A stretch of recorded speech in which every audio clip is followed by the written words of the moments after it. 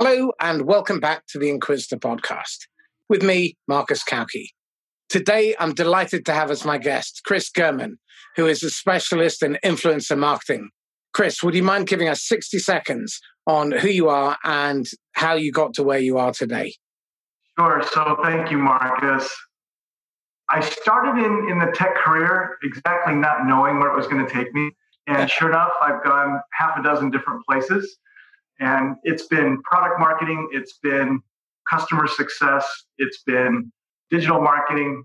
And I think where I ended up was really focusing. I worked at Gartner for over 19 years. And Gartner is a big tech analyst firm and has huge influence on IT spend. And I came out of that with several skills about how to look at the research that's influencing the market. And then I've been able to kind of cherry pick other experiences in my career to join with that understanding of how influencers work in the analyst community. And then I broadened that concept to apply to general influencer marketing in the tech industry. So that's, in a nutshell, that's kind of how I got to the influencer marketing part. Excellent. So what is influencer marketing? I like to call it enterprise influencer marketing. Right now, the prevailing definition of influencer marketing has to do with social media. If there's somebody in the social media stream of data that your company is getting, whether it's a small SaaS company or a large retail company that sees all this stream of social media, there are certain people that post about your product or post about an industry that have thousands and thousands of followers, tens of thousands of followers. And so when they post on a particular topic, their posts are picked up by the various sensors and logical sensors and social media tools, marketing tools, and they're seen as an influencer in social media. You put a digital marketing campaign to influence the posting and their podcasts and other digital type transmissions over the internet. The problem with that is that sometimes there's counterfeit influencers. There's a lot of digital marketing gamesmanship that happens with certain types of influencers, so they can be seen as an influencer, have so many likes and so many posts and etc. And you're never really 100% sure exactly who the good influencers are, and it's really almost a fool's errand to look at exactly what's happening on the internet with all the different schemes and protocols and algorithms for posting. So that's the prevailing attitude of influencer marketing. What I like to look at is enterprise influencer market, where the stakes are higher.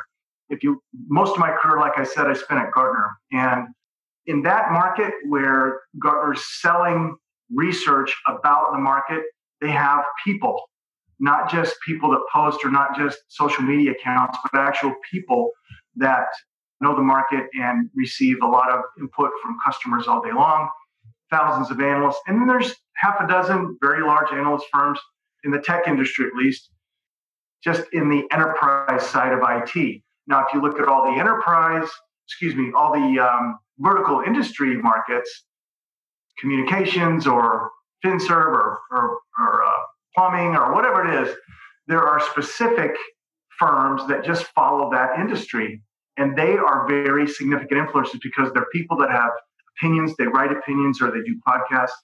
And they're on everybody's favorite list in terms of getting quotes for articles and getting opinions on what should I do with market strategy.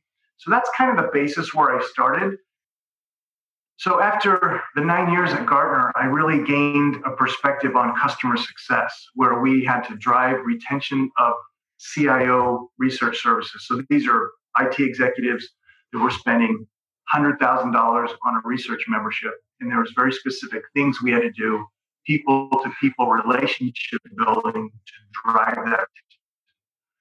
And they were essentially influencers to renewing the membership for their company. And so as I left Gartner, got into a sales and marketing role at Oracle to do sales enablement, I came out of that and realized, there's probably a customer success notion or concept that you could layer onto enterprise influencers and really drive a relationship with them so they can voice opinions that are favorable to your product, your service, or your industry. So tell me this, as a company, should it be marketing that is driving that, or should it be individual salespeople in tandem with marketing who are developing those relationships with these key enterprise influencers? Well, it definitely has to be in tandem. I would say it's very difficult to have that dynamic develop in a pure and beneficial way if it's driven only by sales. Sales has an agenda. Everybody knows that people are trying to drive more business, and that's okay. But when you have marketing that's trying to drive relationships with the influencers, then you have people or people in the organization that are just trying to build a relationship, to give them what they need to develop or deliver their opinions in their market, whatever they want. And I think you need a specialized role for that, because it's not a sales role. It's literally relationship building role so that you can get out of it as much as you put into it. And it's a sincere type of give and take. It's not a real purchased or sponsored. So it strikes me that the skills that you're really looking for there are really more about the customer experience type of skill set, where you're able to get inside the mind of the customer and think as the customer, so that when you're speaking to the influencers, then you can have conversations about what really matters to them and their customers or their audience, rather than the classic traditional sales function, which again I have a problem with, because it has a tendency to be very self-centered. And this, by the sounds of things, needs to be one that's really about giving and service. Is that correct? Exactly.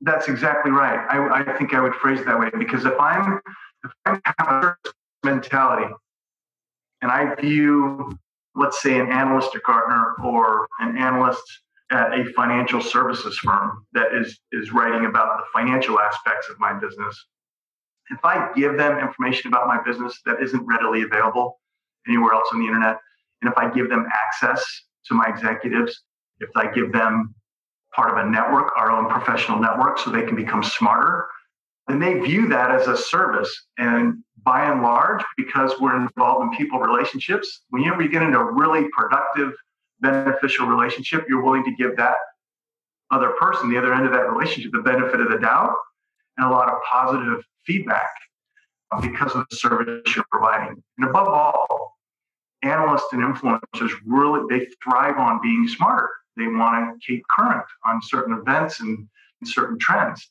So all you're doing is providing that flow of information to the influencer and hopefully getting some reciprocation. You've got the analysts, and I understand why you'd want to influence them. What about other types of influencer that affect the B2B space?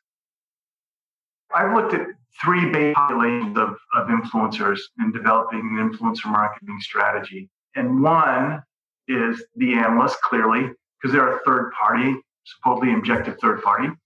But the second is our customers. And our customers and all of us who have any sort of retail experience, we know that we go and buy a product now. We go onto Amazon.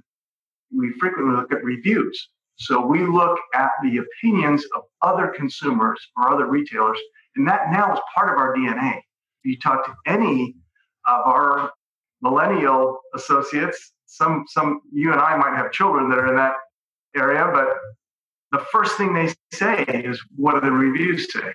Whether it's a movie, whether it's music, whether it's a product online, anything. So the voice of the customer becomes one of the major influencers in purchasing and in trends and in opinions, perceptions of businesses. And the same thing happens in the B2B world.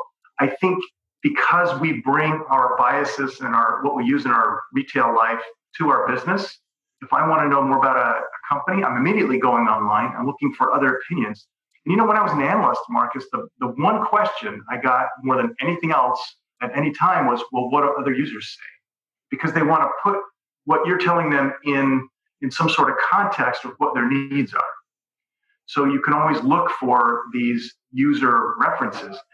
B2B is no different. It's just developing now. And as companies use the peer review platforms in the B2B space that they're developing, such as G2, Chicago Trades, IT Central is one.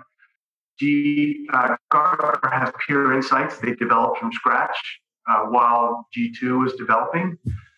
And then they made over $300 million worth of other print and referral type businesses because they knew that might be a disruptor in their third party type analyst model. So I think the voice of the customer through these objective reviews, so to speak, that happen on these peer review platforms will be a game changer for the B2B space and ultimately disrupt to a degree the analyst and the journalist space. So that's the second one. The third one are partners and ecosystem players. And I think you can lump a lot of things into there. If you're in a B2B space that has a lot of consultants or a lot of agencies and partners that brings parties together and works a project or does an implementation over 2 or 3 years, yes, they're getting paid to do that, but they're also looking at all the different technologies and players in the market that will make them more profitable. And so they're recommending and they're doing a lot of work as an objective third party. So the executives or the architects or the main players that are choosing the winners and losers from a channel space, they're heavy influencers. And this is more of a natural thing that's developed but we've only looked at it as a channel, not necessarily influencer space. So those are the three main things from a B2B aspect that I would look at. So to summarize, we have the key influencers like the analysts, we have customers and the customer's voice, and also partners. And I have to agree, the other area that I would look at are within an organization is procurement. Because what's really interesting about procurement is they see all these flashpoints of dissatisfaction occurring within the organization. And they start to see trends in terms of patterns of these symptoms. And so if you use all 4 of those channels for your research as a seller, not necessarily as a buyer, but as a seller, to get your insight into the competitive landscape, the type of issues that are going on in your target accounts, in terms of what customers are saying they like, and look at the bad reviews in particular. I think people have a tendency to just look quite generally. But experience has taught me, look at the polar extremes. Look at the really good reviews and look at the really bad reviews, because the really bad reviews will tell you where there are gaps in your competitors or your own proposition. And look at shifts in behavior that customers are exhibiting that have happened suddenly. What have they started to do or stopped doing suddenly? And definitely talk to your partners, because your partners are probably speaking to dozens and dozens of customers, like your ideal customer. So they're starting to see patterns of behavior. They're seeing similar questions cropping up. And they're also getting familiar with the different technologies that are available out there. And they're coming up against your competition probably more frequently than you are, because they're, day to day, they're inside those customers. And they're listening to the customers saying, well, ABC company has just made an approach, and they have to be familiar with that. So as part of the package of influencer marketing, I think what we also need to do as sellers is really support our partners to make sure they are equipped to understand the marketplace. And don't be afraid to have conversations about the competition's products. If you have a subscription to an analyst report, then by all means, if it's within the terms of service, of course, share what you know with your partners, because you're working together to try and help the partner succeed. If you help your partner succeed, then they will take you everywhere you need to go. Everybody loves to be smarter, to your point, right? Everybody Absolutely. Wants to be more aware. So that's the game, is sharing your insight and knowledge. But I do need to push back on one aspect of your procurement. So I don't think that's one of our main pillars of influencer marketing. I think that that's an essential step in the sales process because the procurement folks in one company have an impact on one company. Unless they're on some board or some panel at a conference where there's 1,000 people in the room and you have somebody being interviewed as a luminary. So my point wasn't that that's about influencing, that's about research. Make sure that you're doing your research and include in that procurement because they will get to see what's going on across the organization, like the partners should as well. But I take your point that they are not influencers outside of that one organization or that group. My next question is this. If we are looking at influencers, then we want to make sure they're relevant. We want to make sure that they have reach. And we want to make sure that they resonate with the same audience that you're trying to target. So tell me this, how do you measure their level of engagement, their level of trust with that audience? Well, I think it's so different for each of the different pillars.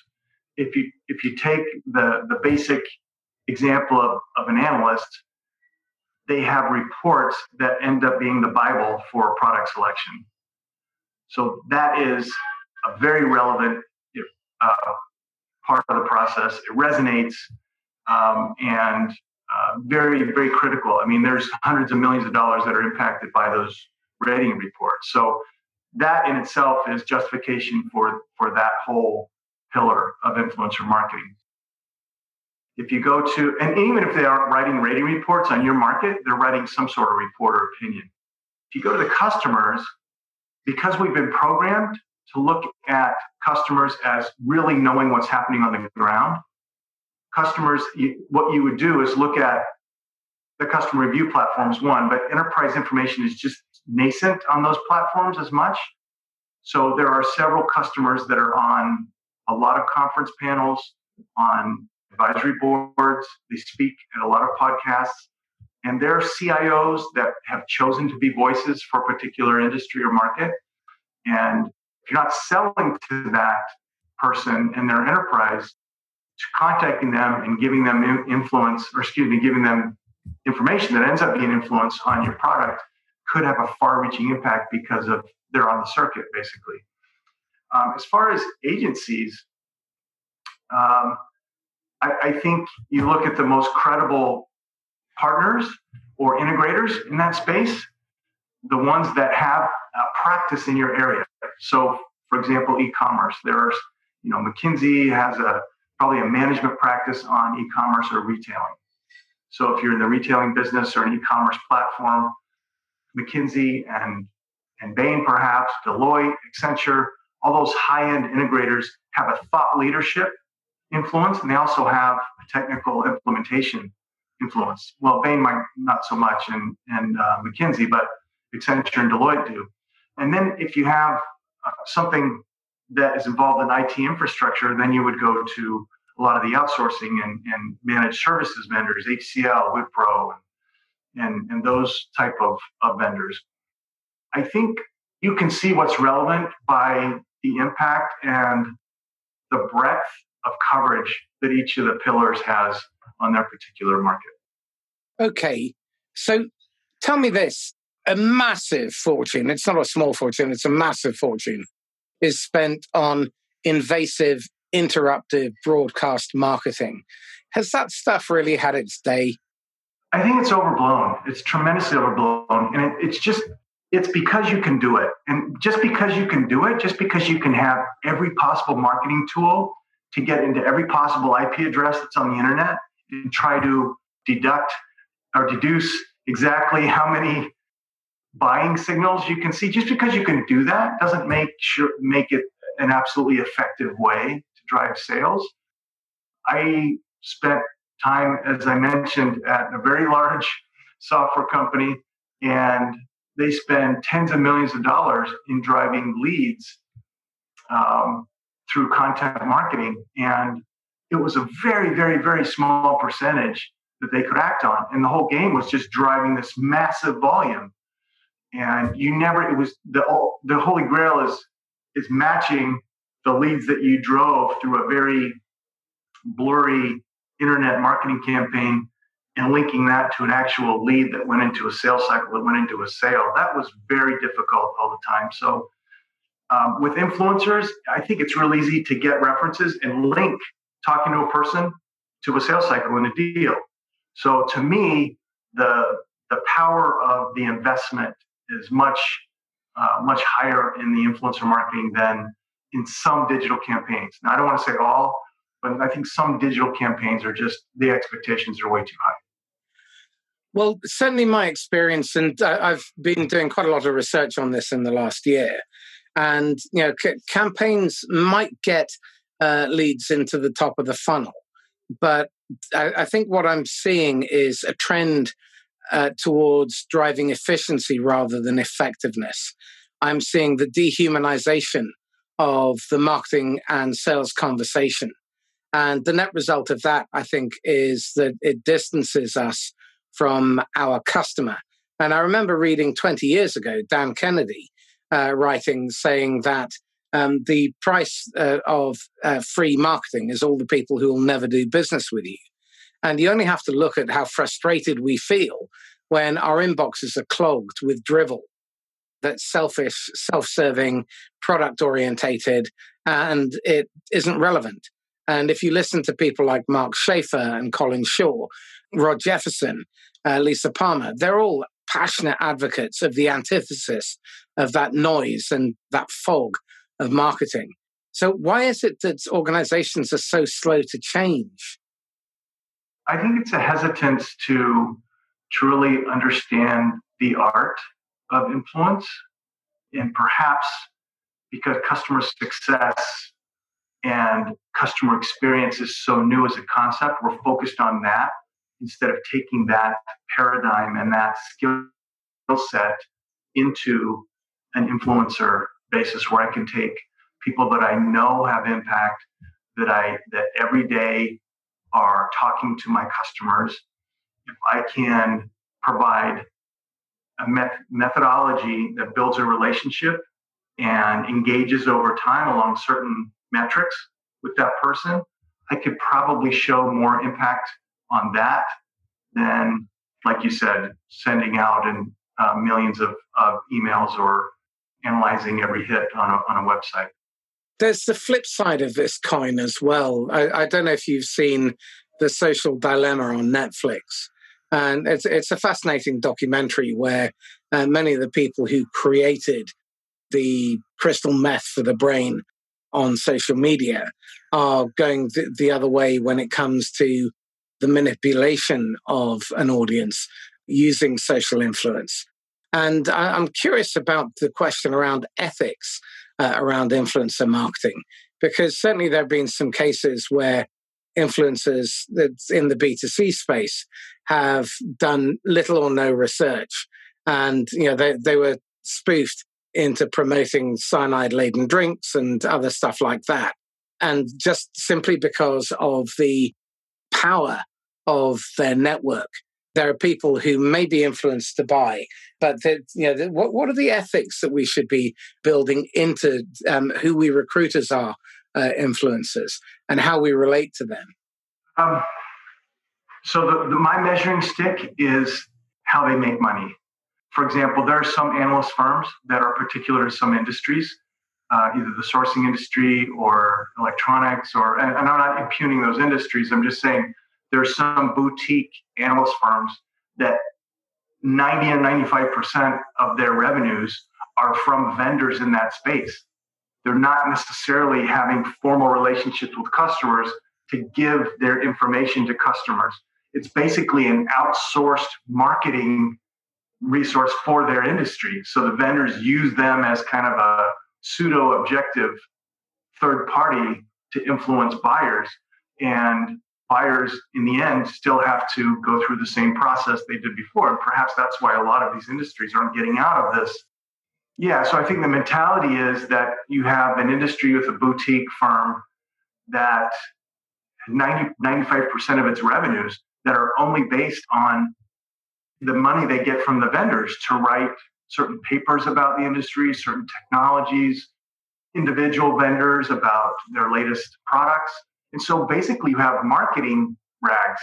You have an outsourced marketing platform. And I think those are the vendors that it's a perfectly legitimate business model because vendors want to get some other voice outside of their own. However, it doesn't do anything to really promote the objective exchange of information of customers, for example, in a certain industry. It's just purely a business model to earn money off the vendors. Like I said, I think that is where the ethical dilemma comes in for the influencer market is when you look at analysts, how much are they taking from the vendors and how much are they money that is coming from users that are trying to consume their intelligence and their research. And I think the more revenue that comes from the users where they're having a dialogue with their users and getting more of a reality check on whether the technologies work or don't work or what's working, what's not working, that's where you have a more of a healthy dynamic. So that's how I would characterize that. I'm seeing a trend in, it's only fledgling at the moment, but I'm seeing a trend in certain industries where they are focusing more on the unfiltered, unbiased, spontaneous conversations that are happening between call centers and customers across the employee network. And the technology is out there now for AI to analyze these calls and to identify what these trends are. And I think the critical thing with that is to make sure that you remove the bias, because it's very easy if you look at the way hotels and other organizations do customer satisfaction surveys, that it's very easy to have answers that are biased by the questions that you ask. And I'm curious what you would advise organizations to do to encourage more of that spontaneous conversation and really pay attention to that. No question. And that I think that happens through a lot of the review type platforms. Even if you have your own type comment section and dialogue with customers, almost in a focus group type of inquisition. And that can happen spontaneously, like you said, in a chat channel where you're actually recovering intelligence, market intelligence from your customer and understanding what they like and don't like, besides just trying to sell them something. So, and that's, Marcus, that's how these relationships are built. If I had a call center person that was asking me my opinion and giving me tips on how I could perhaps save a little bit more money in the industry, that would go a lot longer way for me to be a loyal customer than trying to sell me something. So I agree. I think those customer channels and the large companies that have scale in servicing those customer channels can have a huge advantage in driving influence with their customers when they have that more of a rich, objective dialogue. Which then raises the obvious questions. One, why is it marketing spends so little time talking to actual customers? And two, why is listening not the primary skill that's being taught? So the first issue, I think, is easy. There's a lot of, now just talking about enterprise software vendors for a second, sales cycles are usually longer. Customers are usually engaged. Some are really pleased, some aren't. And until you achieve a scale of a number of enterprise customers where you can just call a customer and get an opinion, it's very difficult to want to reach out to the same customer all the time. That's an age-old problem of enterprise software vendors or even hardware vendors, is that you have one or two customers that look like your model profile of a customer, and you want them to talk out loud all the time. At conferences, talk to another customer, talk to an analyst. You just go to the well too much on that one customer. So it's a problem. It's a real difficulty to get to a balance where you're having the dialogue, because you don't have the scale. You don't have as many of those enterprise customers. I think that there is a workaround, which is to interview that customer and really get the story from their perspective, making them the hero. I think one of the things that I find nauseating is the number of case studies that are out there that try to make the vendor the hero.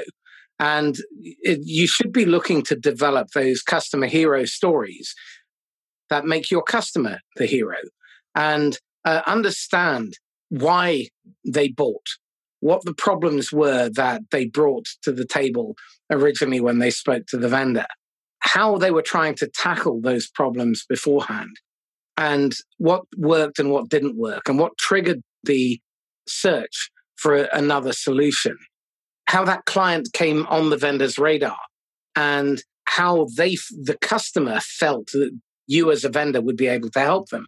But most of this stuff that's being produced by marketing is the absolute opposite of that.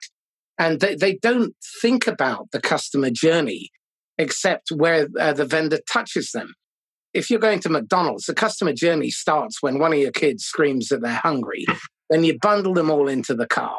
Then you have the fight on the way over. And are we there yet? Are we there yet? And then you have the screaming of the order. And then you have to yell it through the squawk box and get it wrong. And then you have to worry about whether it's wrong by the time you pay. And then when you get to the end, you're so worn out, you just pick the bag up and you take it home and something's not in there and tears are all around. Now you've got to get rid of the stuff and you've got to cope with the indigestion. That's the real customer journey. It's not the point where they turn up to the squawk box and pay. I think so much marketing is incredibly selfish. And without having this direct contact with customers, you're missing out on a huge amount of the value that you can bring. So what do you think needs to change? Well, first of all, let me just comment on your thoughts there. I completely agree, because when you engage with that customer and highlight their successes and their talents and their abilities, you're creating this emotion of, I want to engage with this person, and then they want to engage with you. That's the essence of influencer marketing. So in as much as we can do that digitally, I'm all for it. But like you said, so much digital marketing is how good I am as a vendor, how I beat my competitor. Exactly like you said. So the way we get there is to use this customer success, customer experience, customer journey paradigm, lay that on top of the key influencer audiences we want to impact, and create this authentic, emotional relationship. And that's when brands are going to start realizing a lot of benefit from that. Well, you've touched on a number of things there: authentic, emotional relationship. And you also talk about the brand, but the brand is defined by your customers and what they think, not what we want them to. And so if we're not listening to them, how on earth can we possibly understand what our brand even stands for? Agreed. I think, and truly listening to them in an authentic relationship. And that's what I try to do when I speak with analysts now or customers is, and when people are telling you their feelings and thoughts, and there's a psychological aspect to it, but and you're actively listening, they want to come back to you and they want to invest in you. So it's very much a human behavioral aspect of that marketing. I think there's another aspect to this as well, which comes from the psychological driver of reciprocity. If you ask someone for help, then and you ask for a small piece of help to begin with, they're very likely to give you more. And if you keep going back to these people for opinions without overburdening them, but I think it's also really important that you give them feedback as to what you've done with that advice or that insight. And this, again, is where I see so many organizations fall down, because they gather this information, they do the customer surveys, they do employee engagement surveys, but they don't communicate the fact that, first of all, they've heard, and then what action they have taken as a direct result of that input. So what would you advise organizations to do to make sure that the frequency and the relevance of those conversations actually bears fruit? I've seen it several ways. One is to have, which I don't like this approach because I think it segments and silos the activity of talking to customers. But some organizations have a customer connection office or a customer person, and I think the ethos and the culture has to be with everybody in the company. Everybody has to have like you said, treat your customers as if they're on a journey and we're revering their journey and honoring their journey, so to speak. And if everybody in the company has that ethos, then the salesperson is talking to them that way. Marketing will reach out that way. The executives are interviewing and reaching out that way. So it's not, you can't do this with a siloed activity. It has to be a cultural behavior of treating customers so that they want to give you feedback and they want to, be loyal to your company and your product. Well, that requires a lot of work, and it also requires a lot of courage, because if you're going to integrate your organization and have them working as one rather than in their individual silos, then you've got to be ready to manage internal constructive conflict. You have to align what you're doing with the customer and what they're trying to achieve, instead of allowing fiefdoms to evolve and silos and blame and avoidance and all of this kind of stuff. So what kind of leader is actually brave enough to do that? We've seen the evolution of a role in a lot of enterprise companies now called the Chief Customer Officer. And these are sometimes even board positions. They're generally very senior positions, but it's more than just a VP of customer success where you're driving retention. These are people that have this remit in their organization to build the culture and the awareness of how the customer experience is going to drive the success of their product or their brand. I think that's one healthy part of the market is somebody who can kind of spread that principle around the company. But you still have commission-based salespeople that need the sale now. You still have a layer of customer success that needs the retention, that needs the renewal now on the product. But clearly, there's some brands in the past that have done this in the retail world and have been role models of how to do this. Zappos was obviously one. There's clearly the pathway to do that for every company. But you're right, it's a lot of work, but I've seen it from top down be most successful when there's somebody that can drive that customer awareness across all aspects of the company. I've noticed something else happening as well, and it generally happens only in small pockets. So I was speaking to Patty Hatter over at Palo Alto Networks a couple of weeks back, and she introduced outcome-based pricing to their professional services business. And in Q4, they grew 98% their revenues by doing that. And that was by listening to what customers were really telling them between the lines, because customers don't care about time and materials. They want the outcome. And I think initiatives like that can only be driven where you have a leader who is willing to take a risk and is willing to go to the mat with other leaders within the organization. And it requires a lot of bravery and a lot of nerve to do that, because I know that she faced a lot of resistance from other executives within the organization, asking her if she'd gone slightly mad. But she stuck to her guns. And within a quarter, sales went up 98% by getting away from being transactional, by really focusing on listening to what the customer was telling her. And the net result of that is that they took business away from competitors. They grew their market share. They increased the average order value, all within the space of 90 days of implementing it. Now, the examples are out there. But again, I think part of the problem here is the way so many organizations are set up to operate on the quarter-by-quarter basis, and targets being set quarter by quarter, and salespeople worrying about getting the deal in for this quarter. So the tendency is to push deals over the line prematurely, or to educate customers to wait until the end of the sales period.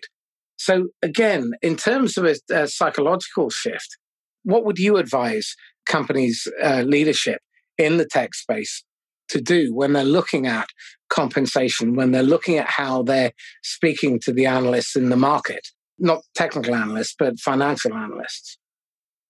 Well, first of all, I love that example from Palo Alto Networks because I saw that myself. One of my functions at Gartner before I left Gartner was as a relationship executive with global chief information officers. And I was sitting in a room with 30 of them at one point. And these are all huge brands that you would recognize. And one of the large outsourcing vendors came in and introduced outcome-based pricing. And they knew that there was a lot of complications and a lot of very complex issues with that. However, they most of them were very willing to pay a premium for that type of service because, number one, they know you have to stay in business. So they're willing to pay what they should pay. But the fact, like you said, that somebody's willing to put their reputation on the line to get you the outcome you need is an amazing impact on the bottom line, like you said, and achieving market share. So I think the main thing that executives have to keep in mind is, and something that I've seen, a company I'm working with right now, Spryker Systems out of Germany, they do what that's called building a minimum viable product. And I know that's been very used a lot recently, but they went one step further.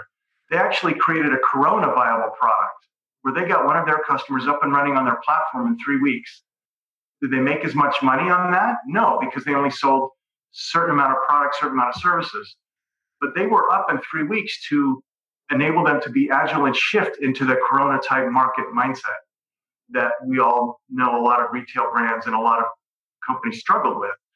So they were willing to look at their customers' needs and they didn't price it as an outcome, but they basically gave the service and the product to get that outcome what they needed. And they have a very loyal customer now who's adding more modules and adding more services.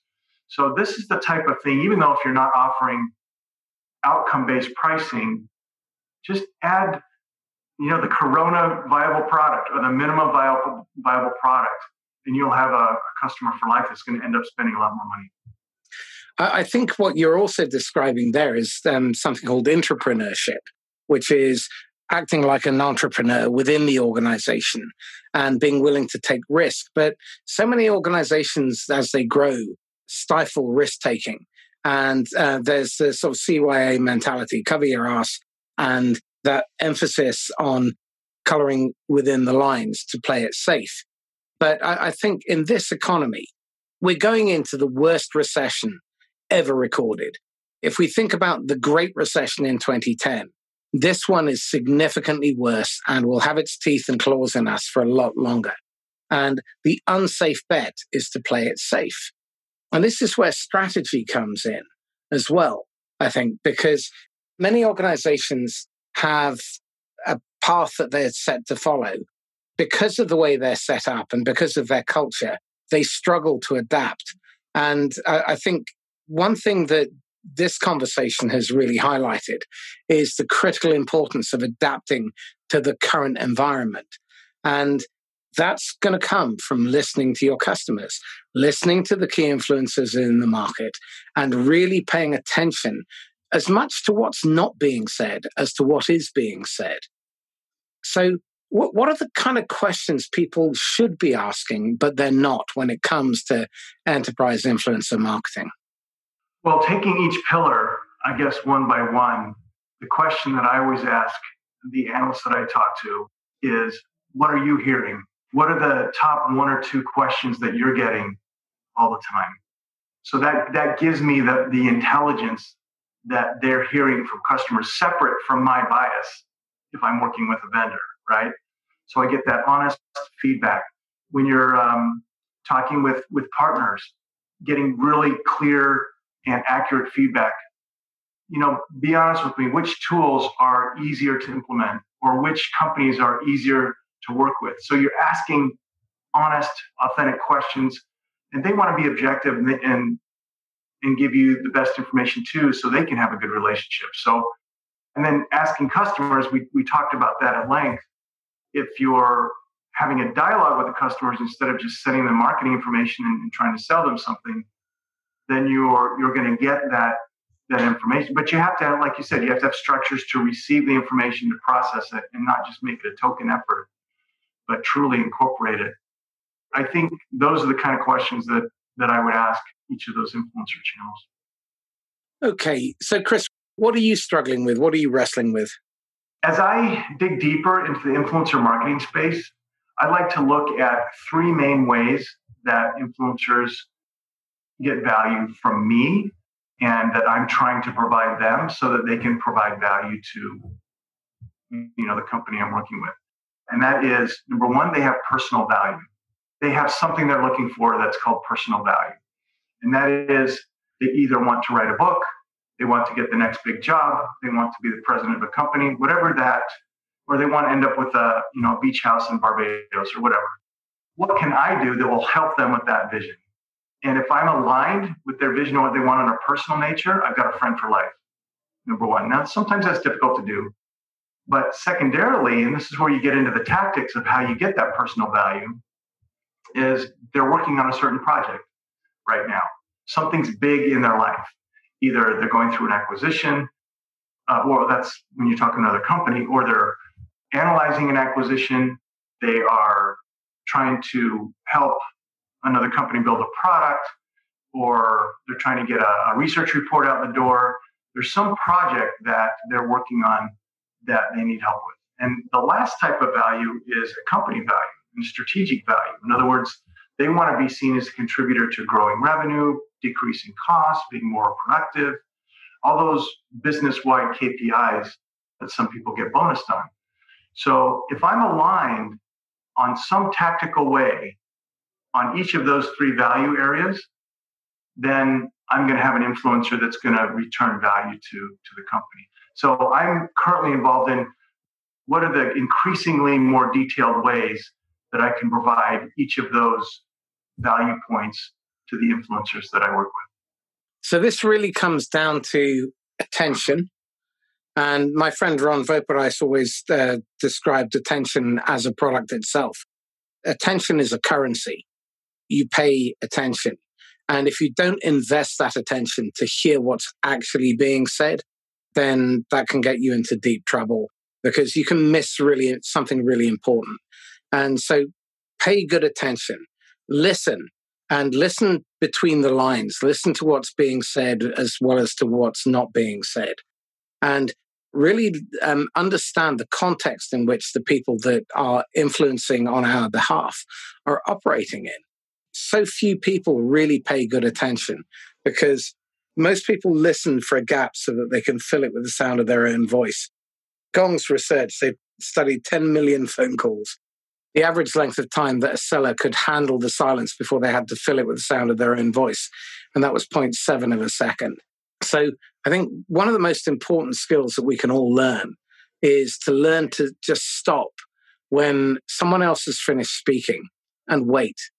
And make sure we listen to the end of their sentence. But very often, if you just give them 4 or 5 seconds, they'll carry on talking and they will tell you exactly what it is that they need.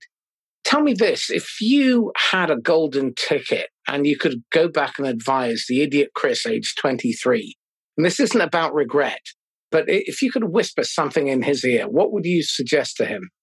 Marcus, my biggest thing that I wish I had heard more of when I was that age was, and I did hear it some, but I didn't really get it. I didn't get grabbed by the ear and say, no, you have to do this. And that is keep learning, keep investing in your knowledge. I really felt like once I got to a certain level of understanding of the PC and the networking industry, client server, all that stuff back 25 years ago, 30 years ago, that I had enough knowledge to take me through my career, which is absurd now when you think about it.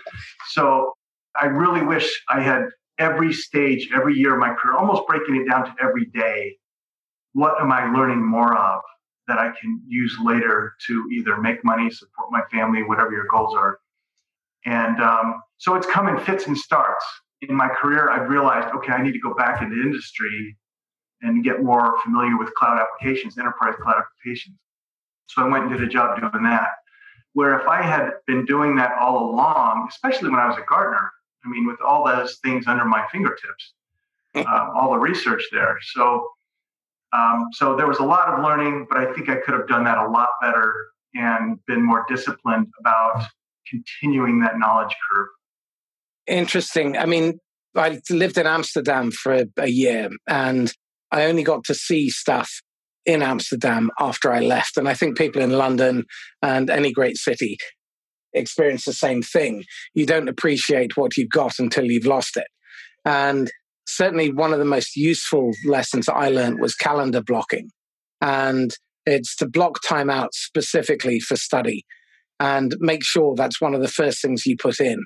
So the first thing you put in is all of your personal commitments.